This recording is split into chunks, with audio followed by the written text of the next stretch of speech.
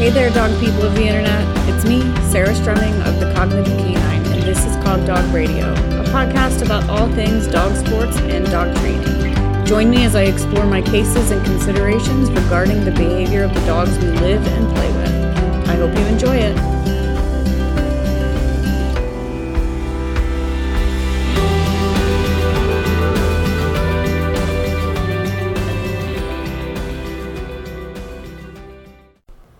Hey guys, I'm doing a new program that I'm calling Wednesday Night Chats.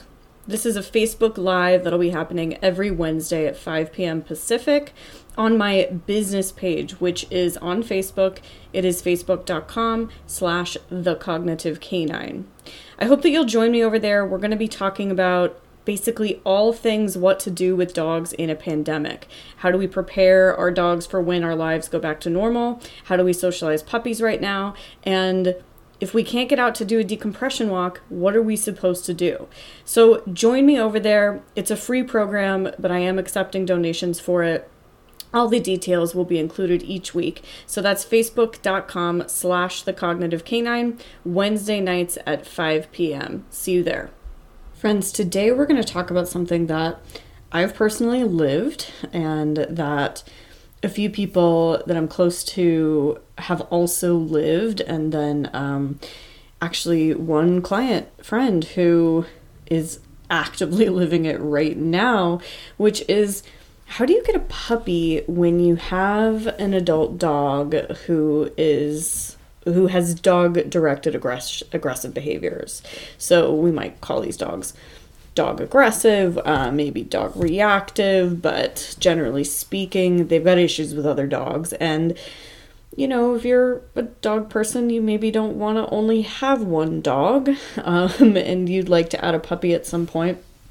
Iggy is 11, and when I got her 11 years ago, I was faced with this task because my dog at the time, Kelso, was pretty severely aggressive to other dogs, and especially to puppies. He really hated puppies. And so I had to, build a plan, consult some colleagues, and go forward. And they became good friends. Iggy and Kelso never had an altercation past the one time that my barrier failed when Iggy was brand new. But generally speaking, there is a way to go about this, and there's a way that you can keep everybody safe and also set yourself up for success. So let's go through some of those things. The first thing you obviously need to do is consider your risk factors. So how safe or unsafe is this adult dog that we're talking about? Is this dog one that has done extensive damage to other dogs or no? And in my case with Kelso, the answer was no. He had punctured 2 dogs in his life, and that's 2 in a lot of dog altercations that he had. So I considered him relatively safe as far as how much damage he would inflict upon a dog that came into his space. If the dog has actually severely harmed or maybe even hospitalized other dogs before, that dog is a much, much higher risk factor, and you're going to need to take that into consideration with your management techniques.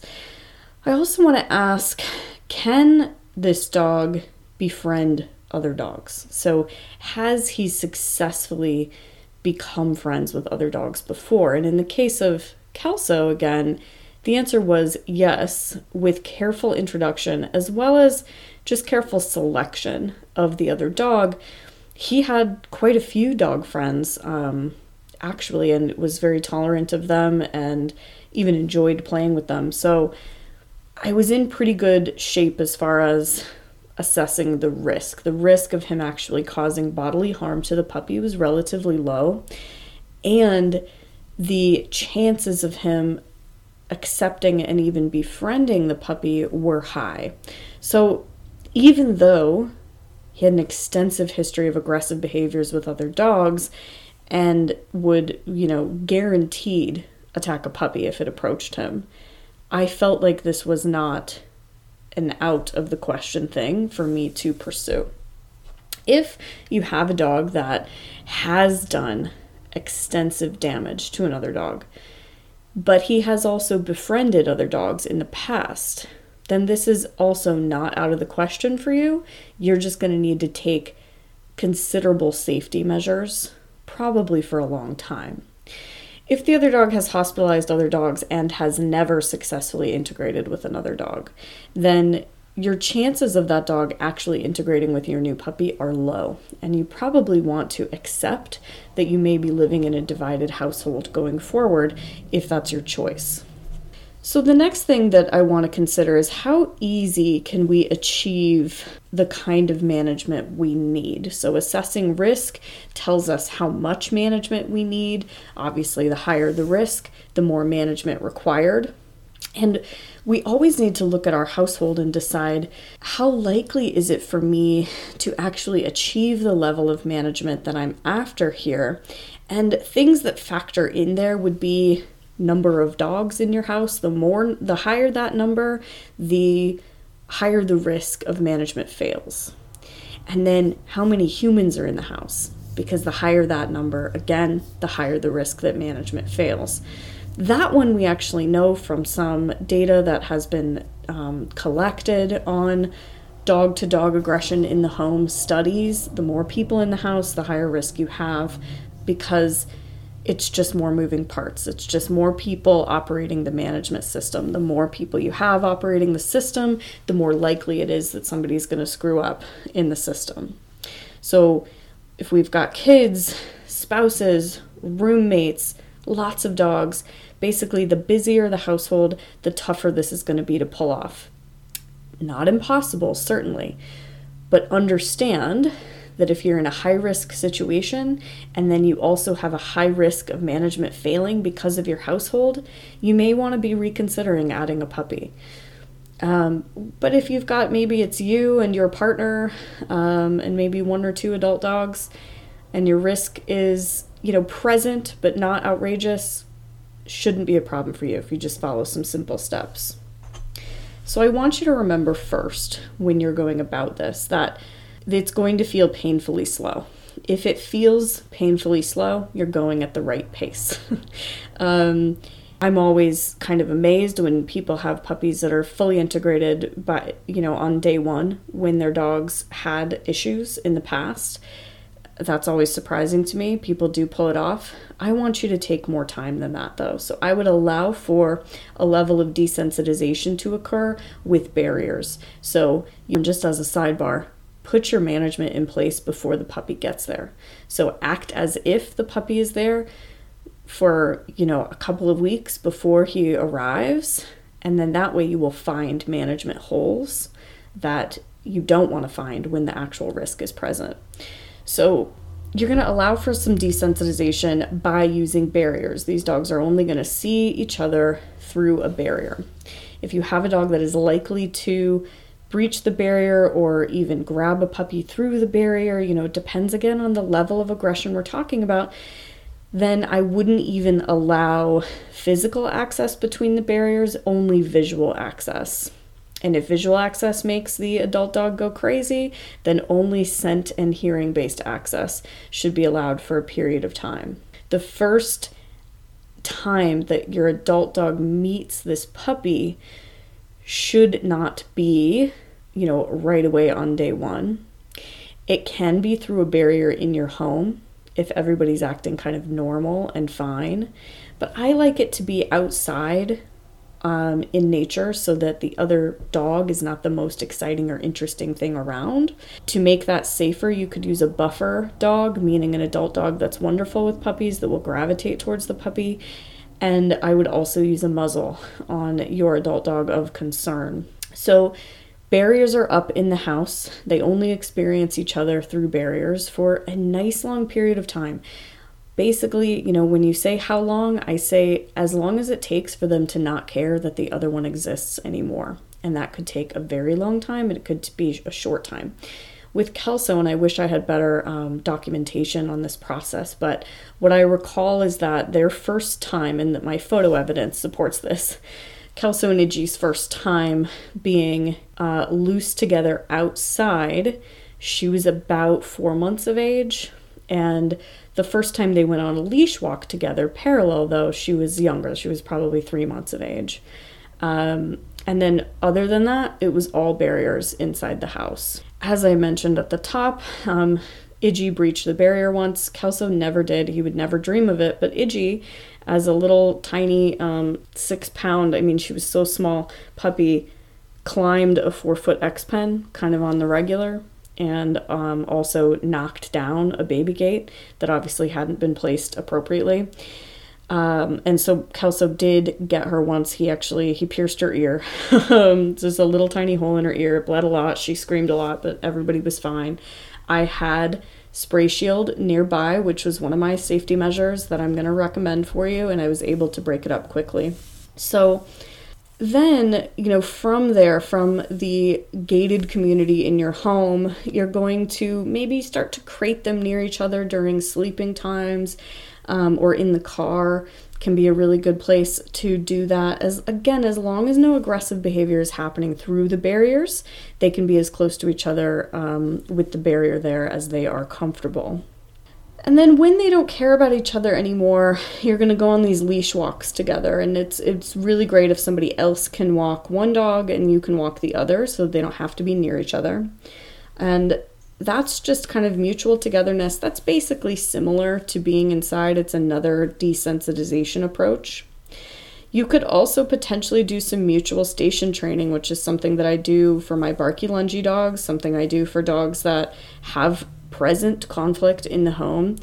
If you're going, oh my God, a puppy can't do station training, of course they can. Puppies are great at stations. Just plop them on there and feed, and your adult dog can do some more active station work. And what do I mean by station training? They're both on stations with a reasonable distance between them so that nobody's freaking out, and you can gradually move those stations closer, and they're both being actively trained. They're not just expected to stay. They're doing sits and downs and spins and paw waves, and they're getting cookies for every single behavior they give. You can also do some interactions once you feel like they don't care about each other anymore. But I would, again, depending on your risk factors, utilize some safety precautions. So keep a can of Spray Shield nearby. Put a muzzle on the adult dog, or have the dogs on leashes. So with Kelso, he was not in a muzzle when he was introduced to Iggy, but she was always on a leash. And the reason is he was never going to approach her. So understanding your dog's behavior is important as well. He was never going to approach her. He didn't want anything to do with her. I just needed to keep her from approaching him. So she was pretty much on a leash in the house or behind a barrier up until about 6 months of age, because I didn't want them to have problems together. I promised Kelso actually that if they couldn't get along, that the puppy would go back or would go live somewhere else. And that was a heartbreaking prospect for me, but it was the deal that I made him because I didn't want his quality of life to change just because I got a puppy. And it had just been he and I for so long, and I knew it was going to be hard on him when I got a puppy. And so that was the promise I made, and I kept it. And I never put him in a situation where he had to live in a divided household as long as he lived. And so as you go, don't take anything for granted. So understand that we need to maintain management as long as necessary. What that means is you're going to listen to your gut here. If you're saying, I think it'll be fine, don't trust that. That's really not good enough. You need to be pretty certain that it's going to be fine before you remove that management piece. And that may be that there are management pieces in play for life, and that's got to be okay too. I don't know anybody who lives in a multiple dog household who doesn't have at least some level of management. For instance, my dogs all got bully sticks this morning, and they were not loose together with bully sticks. They were in crates. That's management. That's not, living in a divided household. That's not hard for anybody to do. That's just me minimizing the possibility that two dogs are going to go for the same bully stick at once and create a problem, right? So don't take for granted that the dogs are ignoring each other or even being nice to each other or even being friends listen to your gut, know when you need to put those management pieces back into play. Know that every time you remove a management piece, it is a trial period. It is not, okay, and now we don't have baby gates up anymore. It is, let's try a few days without baby gates and maybe just a leash on the puppy. See how that goes. If it's going great, maybe you can try to remove another management piece. But making sure that you stick with as many management pieces as you need to keep everybody safe for as long as you need to is important. I got Edgy when she was 2 months of age. Like I said, there was a lot of management until she was about 6 months of age. That's 4 months. A lot of people think that's way too long and way too much work. But it was so worth it to prevent conflict between the two of them while they got used to each other, because they turned out fine, you guys. They were good friends for the rest of Kelso's life, and that is so, so valuable. So before you get the puppy, put those management things in place and find the holes in your system. Muzzle train your adult dog if he isn't already. Train him some good station skills so that you can put that to use as well. Train him a nice recall and some other good redirection cues. And then plant Spray Shield all over your house. Have it in every single room. And get used to those management pieces before you bring the puppy in. You can also use visual cues to yourself if you need to. So if your management is extensive, like the dog is pretty high risk and you need 2 barriers in play all the time, maybe a gate and a muzzle, or 2 gates or 2 doors, which is usually what I recommend if the dog is very high risk, is to have 2 barriers that the dog has to breach in order for a mistake to occur. Use visual cues for the humans to remind them, right? So if you've got a door that needs to stay closed, put a sign on that door that is brightly colored that reminds the person to make sure that they are doing what they need to be doing with this door in particular.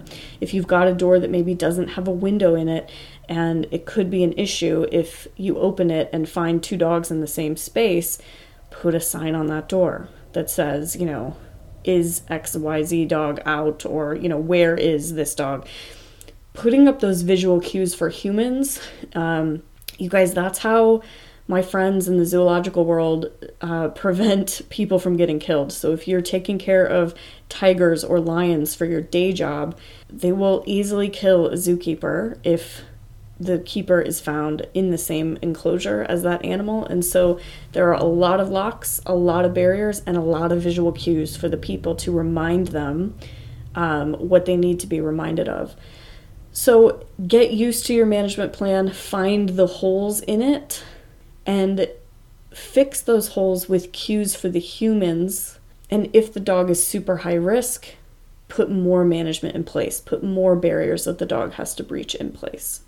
I hope this was helpful for you guys. And if you are looking to add a puppy to a household that is a potential issue, this is something that I consult on, and I would love to hear from you. All right, we've got some Patreon questions for you. This one comes from Jennifer. On one of your chats, you were talking about socialization and mentioned that Border Collies have more of an issue with novelty than socialization per se. I have an intact 15-month-old male Border Collie who's my first Border Collie ever, so I have definitely noticed that he notices everything in his environment, especially new or out of the ordinary things. What are the ways you teach your dogs that novelty is fine and possibly even cool? So, Jennifer, I'm not positive where I said that. I could have said it in the socialization episode. What I mean to say is that socialization is about novelty, and it is about the dogs experiencing novelty, maybe experiencing a little stress, and then experiencing the feeling of recovering from that stress. So it's very normal for your Border Collie, especially at that age, to be hypervigilant. The reason that they are such amazing working and sport dogs is because they notice everything. So you have to accept that if you want a Border Collie to do sports with, you have to help them cope with life, and that will not be easy, because when you are a hypervigilant creature of any kind, life is a little bit hard for you, I don't actively try to teach my dogs to seek out novelty. I do actively introduce them to novel situations in which they are safe, in which they can win. So one of the ways that I like to do that is food puzzles. So I'll present them with, at first, a very, very easy food puzzle. And as soon as they figure it out and get the food, they get the payoff, wonderful. And that might be just some kibble inside an egg carton or something like that. And then I will make the food puzzle a little more challenging in a way that introduces novelty to my dog. So I might put the food puzzle on top of a tarp. And now the puppy has to walk on the tarp to get to the food puzzle, and then he figures out the food puzzle, and then he goes from there. Excuse me. And then in the next session, I might put the tarp on top of an X-pen. So now the puppy has to walk on the tarp on an X-pen to get to the food puzzle, and so on and so forth. So I'm presenting the puppy with things that he can win, that he can figure out, that are new and novel and different. And then I might move the puzzle to a park, to my front yard rather than my garage, to my backyard, that kind of thing. So you're just introducing novelty and making sure the puppy can win in novel situations. And you're going to be just fine. Next one from Rendina. I had a question related to your Wednesday night chats where you talked about puppy socialization. You mentioned letting the puppy bark at something unfamiliar if they want to, and then allowing them to either go towards it or away depending on how the puppy was feeling about the thing. What about things that are going to move away from the puppy? Isn't the puppy going to think they're barking at the thing makes it go away, such as barking every time the mailman comes and then the mailman goes away, so the puppy learns to bark to make the mailman go away? Should you handle these situations where the thing is going away on its own differently? So this is a tough one, Rendina, because I do say that you should allow them to kind of bark or have whatever reaction they're going to have. But the reason I say that is because any intervention on your part is unlikely to help them work out the situation. What my end goal for socialization is that my puppy believes any situation he's in, he can figure out. I want him to trust that he can handle anything. So that's why I try not to intervene very much. But you absolutely can create a behavior chain of bark, bark, thing goes away. What you are not doing in that case is helping the puppy feel better about the thing overall. And that's what I would handle more. So rather than, walking your puppy in a park where there might be any random number of things walking by that he's going to bark at and think he made move, plant yourself in the back of your car on your tailgate with your puppy right next to you, where your puppy can watch the world go by from a safe place. If he feels safe, he's not going to bark. And that is all assuming that this puppy is uncomfortable rather than begging the thing to come closer. Because if he's begging the thing to come closer by barking, then the thing walking away is a perfectly fine response. So it's always very dependent. There is no list of rules for socializing because it has to be driven by the puppy. But with those puppies, I would help them observe the world from a safer place for a while until they feel like they don't need to bark anymore. Noah asks, please, pretty please, positive or just fair approaches to educating dogs about snakes. And I believe I answered this in one of the other Patreon Q&A sessions, but my short, unfortunate answer is that I don't have one. I don't know of a protocol that is proven that teaches dogs to avoid snakes. I don't know, and I didn't quantify that. I only know of programs that I wouldn't do, like the traditional e-collar types of programs. None of them have the data that makes me happy. So none of them have data behind them that I'm aware of that says dogs who went through this program do not get bitten by snakes, even though they are around snakes. So what we really need in that area is research. I heard Ken Ramirez is consulting on a project about it. And if he is, then there's going to be data and it's going to be interesting. So I look forward to that, but it is not here yet. Kristen, I'm taking a class for Foundations of Running Contacts. This is all body awareness and reinforcement strategies, preschool stuff. Can you define your experience using location-specific reward markers for your running contact? The instructor has suggested that I use a release cue to get the toy over a specific marker to get the toy, and is concerned that if I use a marker word, then I'll be rewarding the position of the reinforcement, I think, she says, and I'm not sure what your instructor means there either, Kristen, rather than of the behavior that was just performed. So with markers, basically, agility people have been using quote unquote release cues as marker signals for ages, and this is no different. So the instructor's more comfortable using a release cue to the toy than a marker signal that releases the dog to the toy. They are not different. Okay, you might have more specific information built into your marker signal than is built into the release signal. That would be the only difference. So they should not actually be operating differently at all if they're both well timed, if they're both given at the time that the dog hits the contact or meets criteria. So I hope I answered your question on that, Kristen. Let's see. From Rianne, I haven't had a puppy in over a decade, and I'm looking to finally get one, possibly within the next 2 to 3 years. I definitely know a lot more now than I did then about sport puppy training, but I do not want to let analysis paralysis take over. What skills do you think are essential for sport puppies to learn? The big thing is that you're aware of the fact that you may get into analysis paralysis. Try to avoid that by simply taking things one day at a time, and taking good notes, and understand that there's time. You don't need to rush. If the puppy hasn't learned something by 6 months, and then you learn that maybe you should have taught it prior to 6 months, you can still teach it now. It's not a huge deal.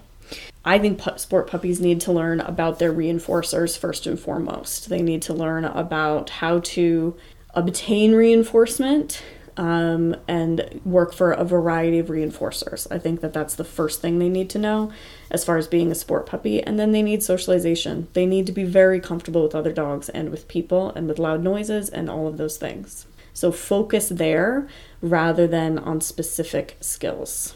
All right, Anna, if you're using a clicker, is it best to put the dogs who aren't working in a room far enough away that they won't hear the clicker? Will the sound of the clicker confuse the dogs that are waiting for their turn if they remain in the same room? I don't. I train both of my dogs at once. I put one on a station. I work one for a few minutes, and then I switch them out, and I might use a clicker and I might use other marker signals, and there can be an occasional question from the dog that is not working about, was that marker for me? And they learn very quickly that no markers are for them when they're on the station. So that's what I do. I have had dogs before that heard a clicker and kind of started to go insane in the other room. And I actually, again, think stationing one dog helps that dog to see that this clicker is not for her, rather than, panicking in the other room. Jennifer has a question about the podcast that I recorded with Megan Foster, where we discussed negative reinforcement. And we talked about a dog who needs 12 or whatever attempts to get the desired behavior and then get a jackpot, and the trainer then moves on to something else. Jennifer's question, you said you'd argue the correct behavior was built using negative reinforcement rather than positive reinforcement. I'm so foggy on this concept of negative reinforcement. I get that you're removing rather than adding, and I've been that person who you described in that example, though I don't want to be. Jennifer, me too. It's okay. Is it possible to discuss this more and talk about it in this scenario that you found prevent operating in negative reinforcement realm? To make sure that you're operating in the positive reinforcement realm, and first of all, we don't get to decide really what quadrant we're operating in. Quadrants tend to be not super helpful to talk about because you're never operating in one alone. So if I'm operating on positive reinforcement, I'm also utilizing negative punishment, because if I'm giving reinforcement, I'm also withholding it. So it's not helpful, I think, to talk a lot about quadrants. So put that aside for a second. The difference that I want to impart is I want the dog to do a thing, get paid, do a thing, get paid, and have a high rate of reinforcement while we're acquiring behaviors. If the dog has to try something 15 times and then finally get a big payoff, then what you're likely utilizing what is likely operating here to reinforce that behavior in the future is relief rather than that jackpot. So when you think negative reinforcement, think relief. Okay, so that's I think the best real human term to describe negative reinforcement. It is reinforcement through relief. When I check my email, I am not positively reinforced by email. I am negatively reinforced by email, because when the inbox number gets smaller and smaller, I feel more and more relief. And so it is helpful to me. If your dog is seeing agility like the inbox, your dog doesn't have, in my opinion, the right feelings about agility. So let's flip it. What if every time I checked an email, I got $1 put into my account? Now we're talking positive reinforcement. Okay, so rather than that big, my inbox is empty at the end, I'm getting $1 every time. Man, I am operating on in a definitely different realm here. So that's what I want you to be thinking about, Jennifer. I hope that answers your question. Let me know if it didn't. Okay, final questions. We've got kind of several questions from Mary about my fence barking Wednesday night chat. Essentially, she's asking, is it even fair to have, is it even a reasonable expectation for my dogs that are behind a fence to not react if another dog is walking by also losing its mind, and vice versa? So you've got dogs in a yard and you've got a dog being walked past the yard. And if the dog being walked past the yard is being barked at from behind the fence, can I expect that dog to not react? I would say you can expect it with a lot of training, but not just naturally, no. Because if someone's yelling at me, it's going to take a lot for me to just kind of turn the other cheek, right? So it would require training for sure. And then vice versa, it's the same thing. If a dog's walking by and barking at your dog behind a fence, is it fair to expect them to not bark? I'm not sure. I would say probably not. And then Mary was asking about, I had mentioned solid fencing, and I do understand that you can't, there aren't very many fence options that are truly solid. The dog can usually see through the cracks, but using more solid fencing will help you rather than using just chain link. And if you do have a major problem, you could put up plastic sheeting that will prevent the dog from actually seeing what's on the other side. So hopefully that was helpful to you as well. Thanks you all for your questions.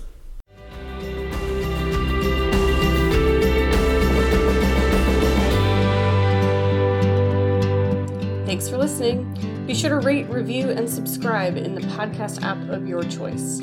If you're interested in supporting this podcast, being a part of the CogDog Radio community, and getting access to all kinds of extras, head over to patreon.com/CogDogRadio to become a patron.